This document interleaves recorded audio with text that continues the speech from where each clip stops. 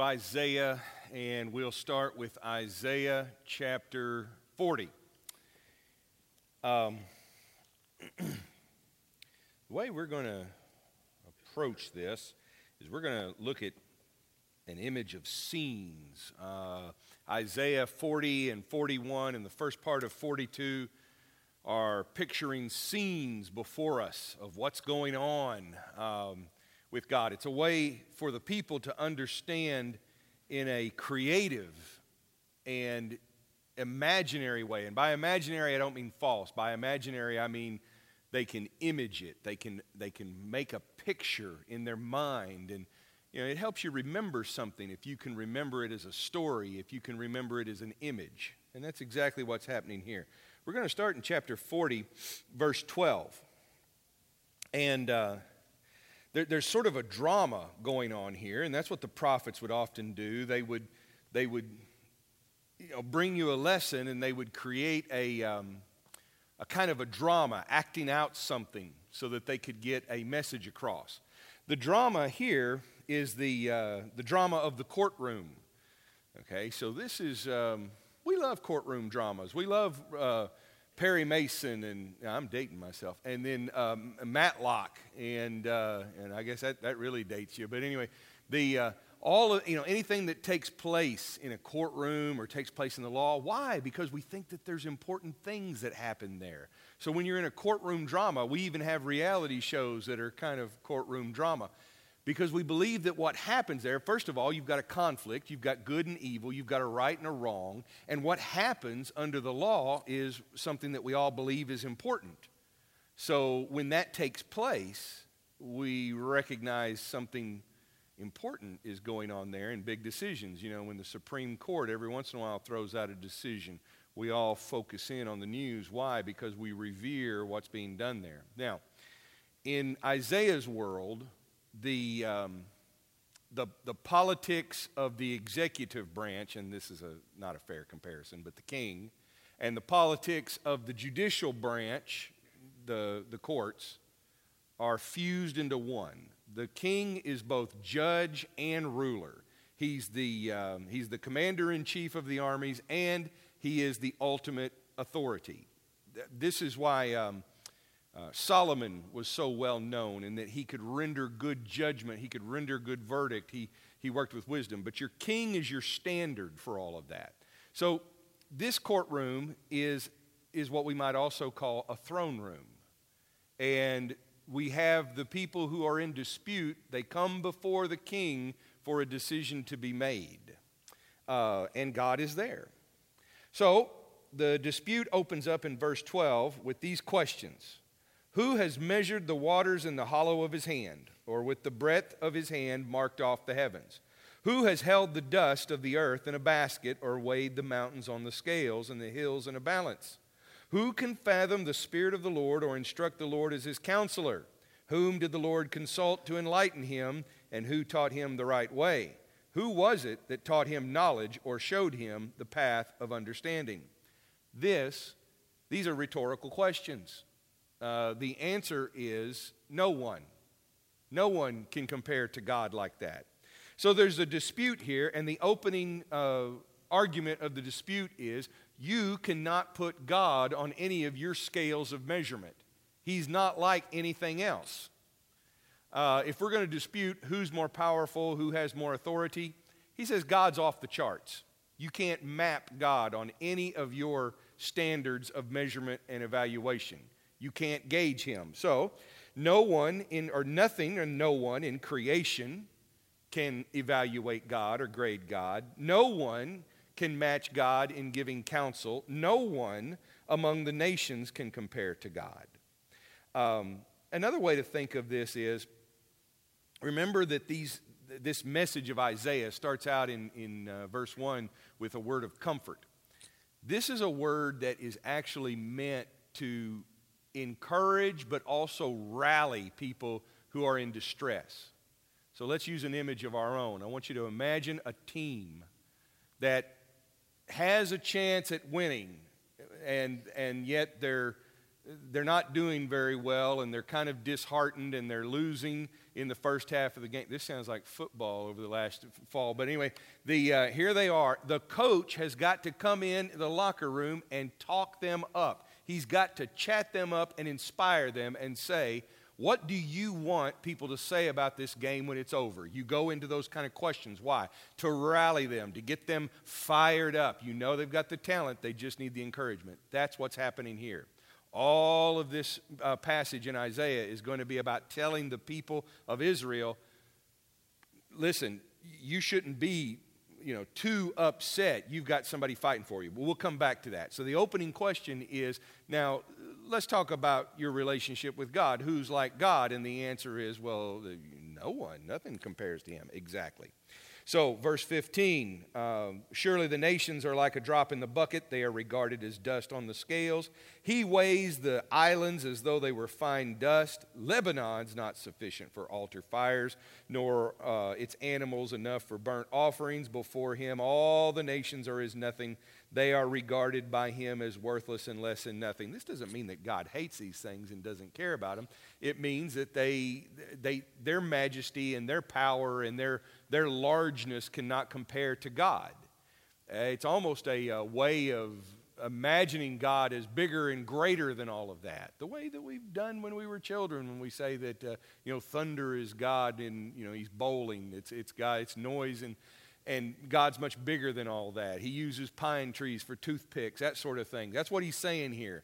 You can't get enough forest to create the burnt offerings that God deserves. You just can't do it. So God, all these things that are as mighty and wonderful and majestic as we rightly think they are like nothing compared to God. And so in verse 18, he asks the question, then with whom or with what will you compare God? To what image will you liken him? And now we start to see what the dispute is. The dispute is that the parties have been called into this divine court to argue about God versus the false gods, the idols. And so this opening dialogue has meant to bring us in to say, if God is like nothing on earth, then how on earth are you going to represent him with some sort of idol? You can't do it. You can't say all gods are God. You can't say that these gods that are depicted as idols are just as good as the God of all creation. He says it can't be done because you can put them on a scale. In fact, we can even reduce them, he says. Verse 19, as for an idol, it takes a metal worker to cast it, and a goldsmith to cover it over with gold, and fashion silver chains for it. And a person too poor to present such an offering selects wood that will not rot. They look for a skilled worker to set up an idol that will not fall down. He's saying you've got this God that's all, and often in these ancient Near Eastern courts, you would have these fantastic images and sculptures and carving, things that were just, you've been to art galleries and you've seen impressive works of art. You've been in places in this world and you've seen the amazing ways that people with skill and talent can create something that's beautiful and amazing. All right, and that's what you would do. You would do all this to set up some shrine that signified importance for your God or your deity or your national symbol. And Isaiah is saying, wait a second, we've got, minimum wage workers doing this stuff, and yet you think that's a God, and they have to make sure that they've got the thing nailed down properly so that it doesn't fall over.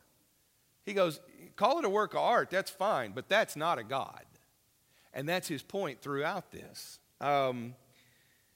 Verse 21 then, you go from that parody, that humorous image of this poor little idol god being made by people who can't even come up with the materials to build it. He says, do you not know? Have you not heard? Has it not been told to you from the beginning? Have you not understood since the earth was founded? God sits enthroned above the circle of the earth, and its people are like grasshoppers. He stretches out the heavens like a canopy and spreads them out like a tent to live in. He brings princes to nothing and reduces the rulers of this world to nothing. No sooner are they planted, no sooner are they sown, no sooner do they take root in the ground than he blows on them and they wither, and a whirlwind sweeps them away like chaff. God's not represented by the things on earth. You can't compare him to the most splendid works or the most splendid resources on earth.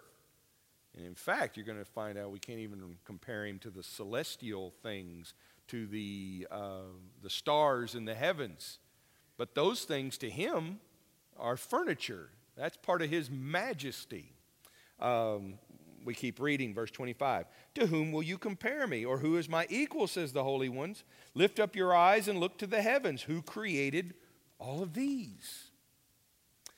He who brings out the starry host one by one and calls forth each of them by name. Because of his great power and mighty strength, not one of them is missing. What he means is, you look at the stars, and again, think like ancient Near Eastern people. You put a lot of stock, you put a lot of value in this, because of all the things in this world that you can't control, those are things that you can count on. They show up with regularity. They mark seasons. That's why we've got some of the structures that around the world that are ancient, that are devoted to astronomy. Because those things keep us, that's what we can rely on. You can't count on the weather. I mean, we've all been talking about that. Even with our satellites and our technology, we don't know exactly what the weather's going to do. But you can count on the stars. You can count on the planets, and they have a certain regularity and a certain predictability. And no wonder people ascribe special powers to those stars.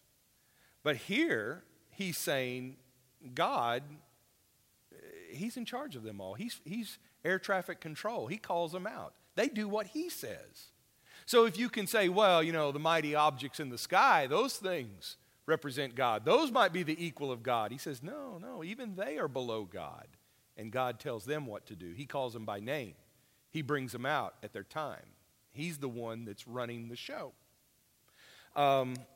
So our petitioner asks the question once again, but this time directs it directly to Jacob and Israel, because Jacob and Israel have been brought into this celestial court.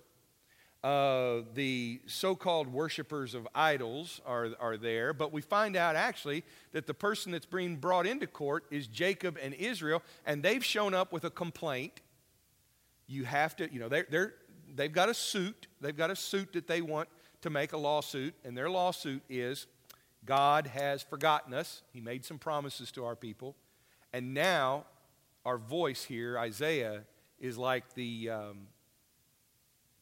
he's like the defense attorney for God. He says, why do you complain, Jacob? Why do you say, Israel, my way is hidden from the Lord, my cause is disregarded by God? Do you not know? Have you not heard? He's saying you have no right to claim that God has forgotten about you, or he has abandoned you, or neglected his promises. Now notice that he calls Jacob and Israel by very personal names.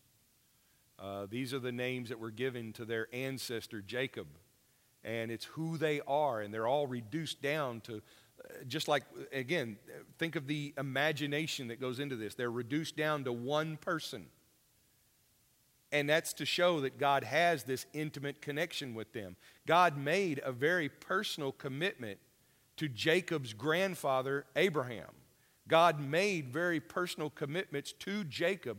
God is the one that gave Jacob his new name Israel, and he did that after he got incredibly up close and personal with Jacob, wrestled him in the mud. Jacob got him in the a full Nelson and made him give him a promise that give me a blessing. And God says you get a new name, you get an identity, which means that we've got a covenant and we've got a relationship. And God even injures his hip that he'll never forget. He carries it very personally with him, this encounter with God. And so God's bringing that name back up to remind them, hey, we've got history. Isaiah is bringing it up to say, you've got history. Don't you know? Have you not heard? Well, what? What have we heard? The Lord is the everlasting God, the creator of the ends of the earth. He'll not grow tired or weary, and his understanding no one can fathom. He gives strength to the weary and increases the power of the weak. Now even youths will grow tired and weary, and young men will stumble and fall, but those who hope in the Lord will renew their strength. They'll soar on wings like eagles. They will run and not grow weary. They will walk and not be faint. The first question in verse 27, Isaiah is saying, God doesn't ignore us. And he says, he's suggesting that their problem may be that they're not talking to God, they're talking about him. This morning in the sermon, I encouraged everyone to fuss with God. What I mean by that is, rather than talk about God and what God's supposed to do and what God should do and what God ought to be doing, go talk to God. You know, it's just like we say with one another. Well, don't talk about that person. Go talk to them. Now, I can understand there would be situations where we don't want to do that with individuals. But why on earth wouldn't we want to do that with God? He's saying, go ahead and bring it in here. Now, the answer may not be an answer that we expect, and the answer may not be an answer that we necessarily want to hear, but it will ultimately be for our good. That's what Isaiah is going to direct them to. So he's going to say, you don't get to say that God's forgotten you. God doesn't grow tired. He doesn't lose the ability. He doesn't fail. He doesn't lose the ability to keep his promise. Now, you can't put a claim on him and make him keep that promise in your time, but he will keep his promise. One of the worst imaginations of God, I think, that we have among us, and I don't think you're going to find it very many places in Scripture at all, if at all, is that God is somehow an old man.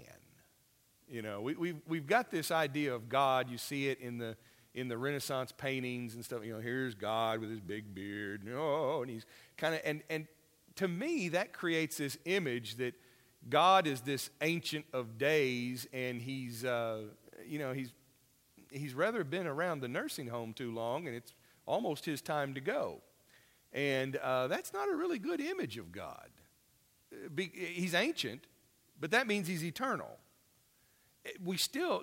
Somehow we have to keep in there this idea that God has strength, that God has power. He doesn't grow tired. He's not limited the way our human existence is limited.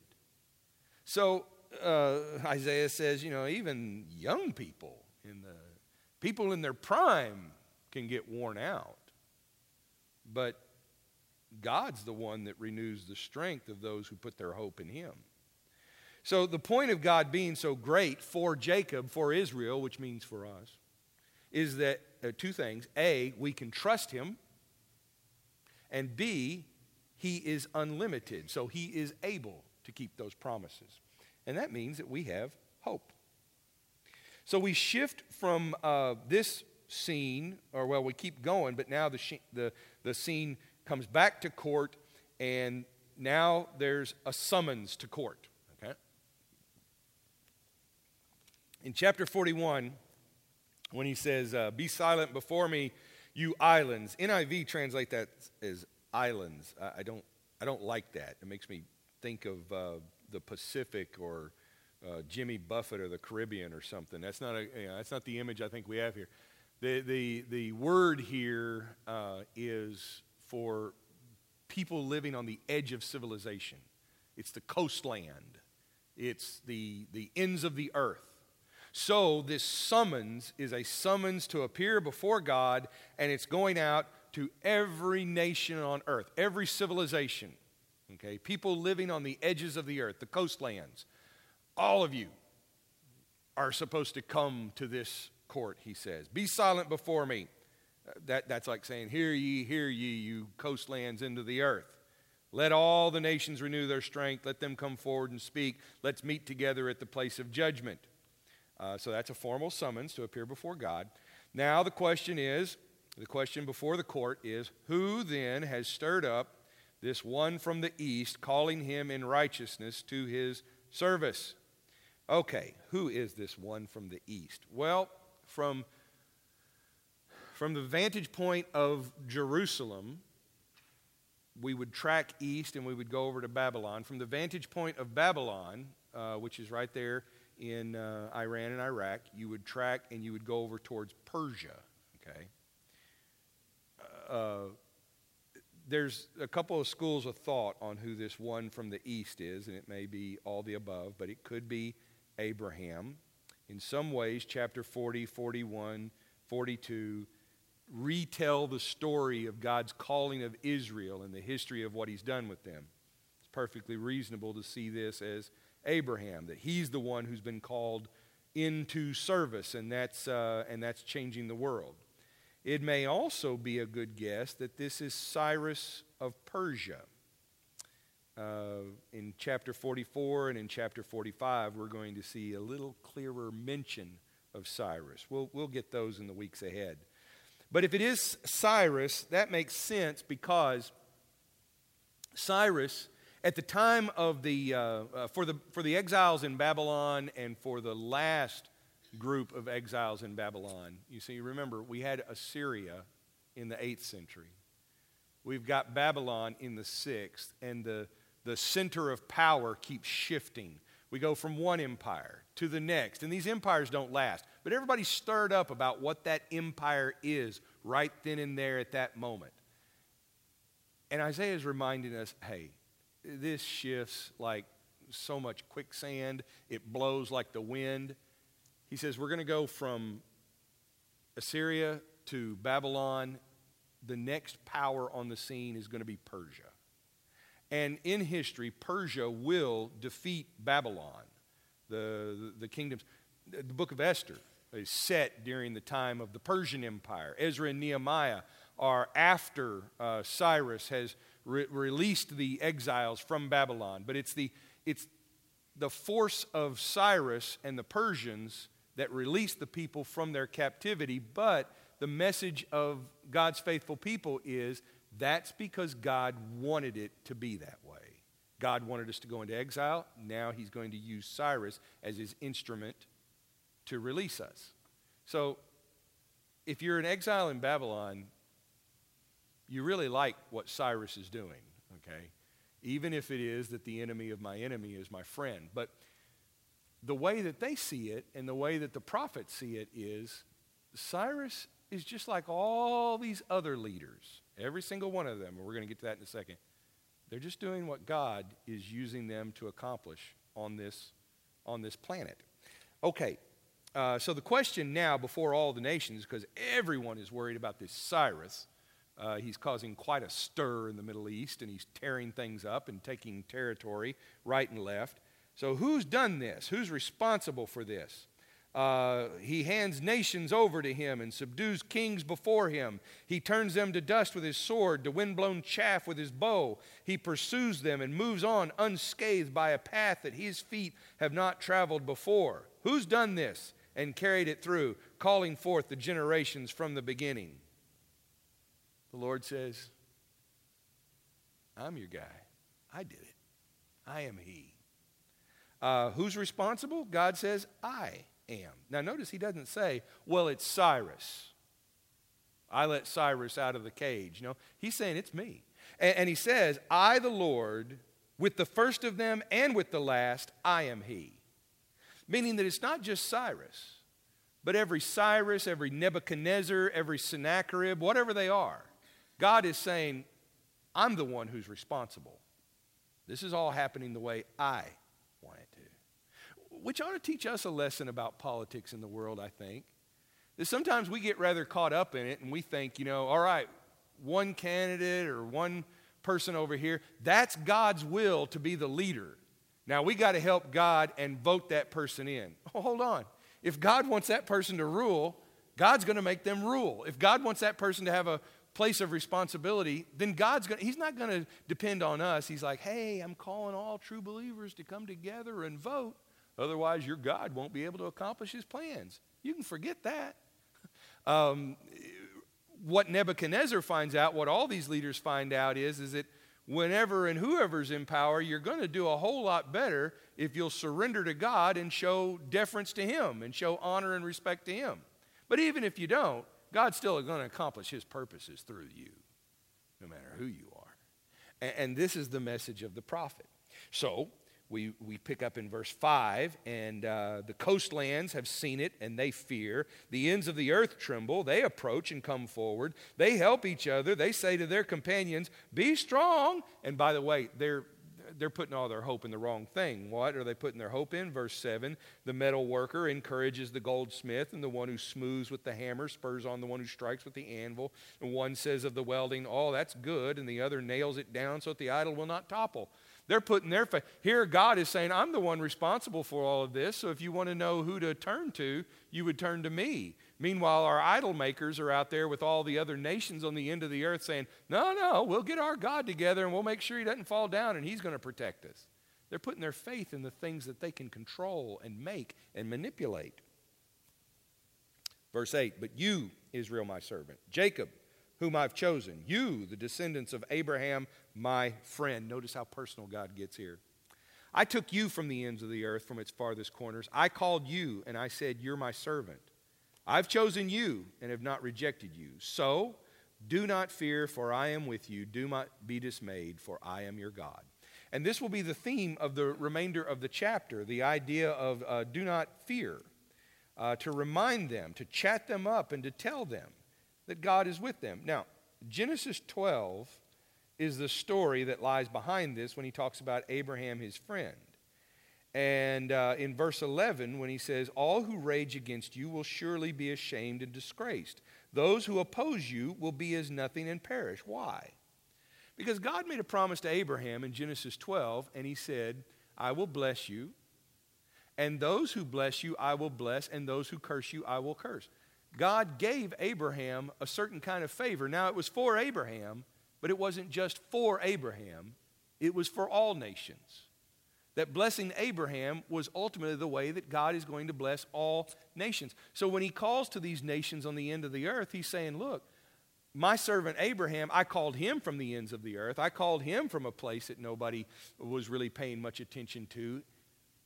You're also going to see in this what the early church saw when they realized that God's grace was going to the Gentiles. You're going to see that God's always had this heart for the people on the ends of the earth. He wants them to come to Him too. He wants them to acknowledge that He's God. That's always been the case. And here we are, hundreds of years.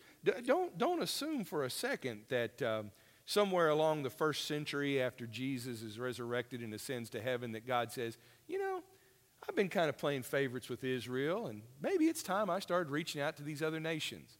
That's not a new thought with God. From Genesis 12, God has been looking at it that way. It's always been God didn't change His mind. The people had to update their understanding and look at it differently. But here it is, right here in Isaiah. Verse 13, for I am the Lord your God who takes hold of your right hand and says to you, do not fear, I will help you. Now this is some strange language if you're going to talk to someone. He says, don't be afraid, you worm Jacob. Don't be afraid, little Israel. Don't fear.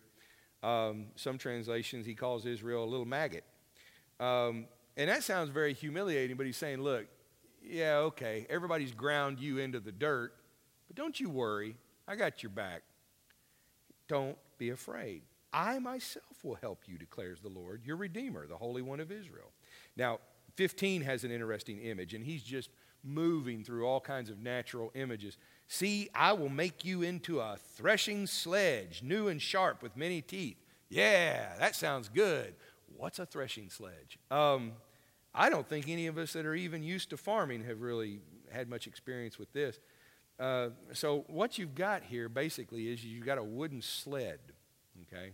And instead of having rails on the bottom of it, it's got blades, or it's got little sharp rocks that are stuck in there. Hook it up to some animal, and you go around, you know, and you chew up the wheat.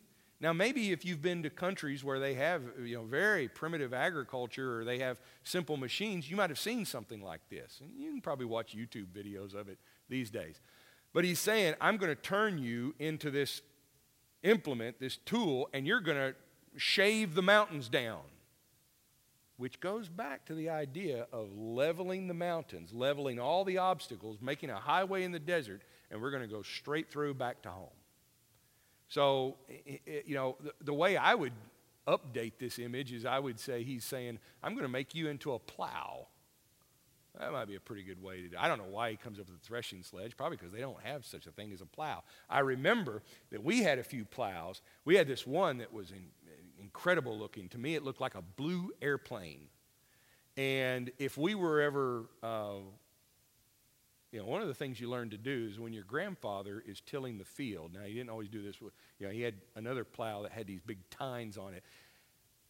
We would jump on the back of it to give it weight, to dig it down. So there we are. We're all jumping on the back of that thing, riding that thing through the field while he's pulling it with the tractor. That's the image here. He's saying, get on the threshing sledge. We're going to go mow that mountain down. We're going to get you out of Babylon. Don't you worry, Jacob. Don't you worry, Israel. This is you got to love the imagination of this. He's not just writing them a pamphlet. This isn't a telegram. He's giving them images to get them stirred up. The poor and needy search for water, but there is none. Their tongues are parched with thirst, verse 17. I'll make rivers flow on barren heights and springs within the valleys. He's promising that he's going to sustain them through the desert. I mean, if you get us out of the barrier, if we chew down the mountain, then what are we going to do? He said, I'm going to take care of you. This is going to be Exodus all over again. We're going to provide for you on your way home. Okay. So, verse 21, now we go back to court. Present your case, says the Lord. Set forth your arguments, says Jacob's king. Now God is identified as the royal authority over Jacob, over Israel. Not the king of Babylon, not Cyrus, not any other earthly ruler, but God himself says, okay, let's bring it to court. What do you want to bring to court? Okay, we're going to do this. We're going to do a little test. We're going to bring in all these false gods that are supposed to help all the other nations, because part of what God's going to do in Israel, by keeping his promise to Israel, he's going to prove to every other nation that their God is no God. And by doing this, he's going to show that he keeps his promises, and it's going to be a witness to all other nations that God can make things happen. That's part of the mission of God with Israel. Sometimes what the world sees in us is not that we've put our lives together and we got it all together, but sometimes what the world needs to see in us is that we're broken people who've been helped by God. We're broken people who've been healed by God, and we may not have everything all together, but we've got a hope that the world doesn't have, trusting in its powers and trusting in its abilities. And we shouldn't be ashamed to share that. Sometimes we've missed that. Well, we can't let the world know that we've got problems. They have to know that we've got our act all together. That's what's driven people away. We need to be up front and say, oh, we're nothing, we haven't done this on our own. God has done incredible things through us. And if he's done it through us, he can do it through you. That's the message we need to be communicating to the world. So here they are in court. All the nations are there. Jacob's king says, all right, verse 22, you idols, you tell us what's going to happen. Tell us what the former things were so that we may consider them and know the final outcome. Or declare to us the things to come. Tell us what the future holds so that we may know that you're gods. And there ought to be a little pause there. And he's like, idols, you got anything to say here? No? Well, do something. Do something good or bad. And if this reminds you of Elijah taunting the prophets of Baal, that's good. That's pretty close. He's saying, well, let's do something. Just show us that you're gods. Nope, there's just silence from the idol corner. Well, you are less than nothing, and your works are utterly worthless, and whoever chooses you is detestable. Now, there's your basket full of deplorables right there. It's just, it's terrible. He's saying, that's a shame. And really, he's saying it's a shame on them. It's like, it's too bad that you've bet on a horse that's not even, this horse isn't even going to run in like last place in the race. This horse is dead, and you bet on it. Hey, this is too bad. Now he stirred up one from the north, And you're saying, wait, I thought he was from the east. Well, the north and the east, it's pretty much the same. He comes from the rising sun, which comes from the east. And who calls on my name. Here again, we've got this champion ruler. He treads on rulers as if they were mortar. This is probably Cyrus again. As if he were a potter treading the clay. Who told of this from the beginning so we could know, or beforehand so that we could say, he was right? No one told of this. No one foretold it. No one heard any words from you. I was the first to tell Zion, look, here they are. I gave to Jerusalem a message of good news. I look, but there's no one among the gods to give counsel, no one to give answer when I ask them. So in verse 29, we get the verdict. See, the idols are all false. Their deeds amount to nothing. Their images are but wind and confusion. Now, in Isaiah 13:17, Isaiah had a prophecy that he would stir up the Medes, and Babylon was the recipient of that prophecy in 13. If this section in Isaiah 41 is coming from, let's say, a later generation, it applies to a 6th century context. And our man Isaiah now is, he's in the grave. What this continuation of Isaiah, either this record prophecy left by 8th century Isaiah, or this 6th century prophecy being brought to us by the descendants of Isaiah, what they're saying is, Isaiah talked about this. Isaiah told you that this was going to happen. Now, is there any idol among you that predicted this? No. But God revealed it to Isaiah. God revealed it to his people, that Babylon would fall, and the Medes, you've heard of the Medes and the Persians, it fits. So, proof in court here is that God's already explained how this is going to happen. When we get into chapter 42, we come across a passage that's very familiar. Here is my servant whom I uphold, my chosen one in whom I delight. I will put my spirit on him, and he will bring justice to the nations. He will not shout or cry out or raise his voice in the streets. A bruised reed he will not break, and a smoldering wick he will not snuff out. That's an image of gentleness. He's not even going to, he's just going to kind of move silently and quietly and not even cause a lot of disruption. In faithfulness he will bring forth justice. He will not falter or be discouraged till he establishes justice on earth. In his teaching, the coastlands will put their hope. This is the first mention, which is going to be a theme in these next few chapters, of the servant of the Lord. Could this be Cyrus? Yes, I suppose it could. Could it be historical figures like Abraham or David? Yes, it could. Ultimately, what we're going to be concerned with is that this is the Messiah. And the Messiah, the anointed one, the chosen one of God, we start to see the expectations of Messiah. Expectations, by the way, that Jesus will fulfill. And you find this in the Gospels in Matthew 12. And it's interesting, in Matthew 12, verses 15 and following, Matthew says this is just like Jesus because he's doing all these good things, and then when the people ask him about it, he says, you keep it quiet. In other words, he's going to move quietly. He's not going to have to raise a ruckus to get stuff done. He won't even, break down any reeds or snuff out candles or anything like that. He's just going to move intently and gently and quietly, but he's going to bring justice, he's going to be faithful, and he's going to bring hope. That's God's faithful servant. And this is where we get our first expectations in Isaiah of this Messiah. Well, maybe not the first, but it's very important. We're starting to see this Messiah come forth. So that then in Jesus in his own time, he's going to claim these texts and he's going to say, like Isaiah 64, this reading has been fulfilled in your hearing. By the way, the other things that are mentioned here in verse 6, he says, I, the Lord, have called you in righteousness. I will take hold of your hand. I will keep you and will make you to be a covenant for the people and a light for the Gentiles. So the Messiah is going to be an example, a light. He's going to bring hope, whatever, everything that light means. He's going to be that for not just Israel, but also for the Gentiles. And to the people that are overlooked, the blind, the captives, those who are in the dungeon in darkness, people without hope, people who are on the fringe.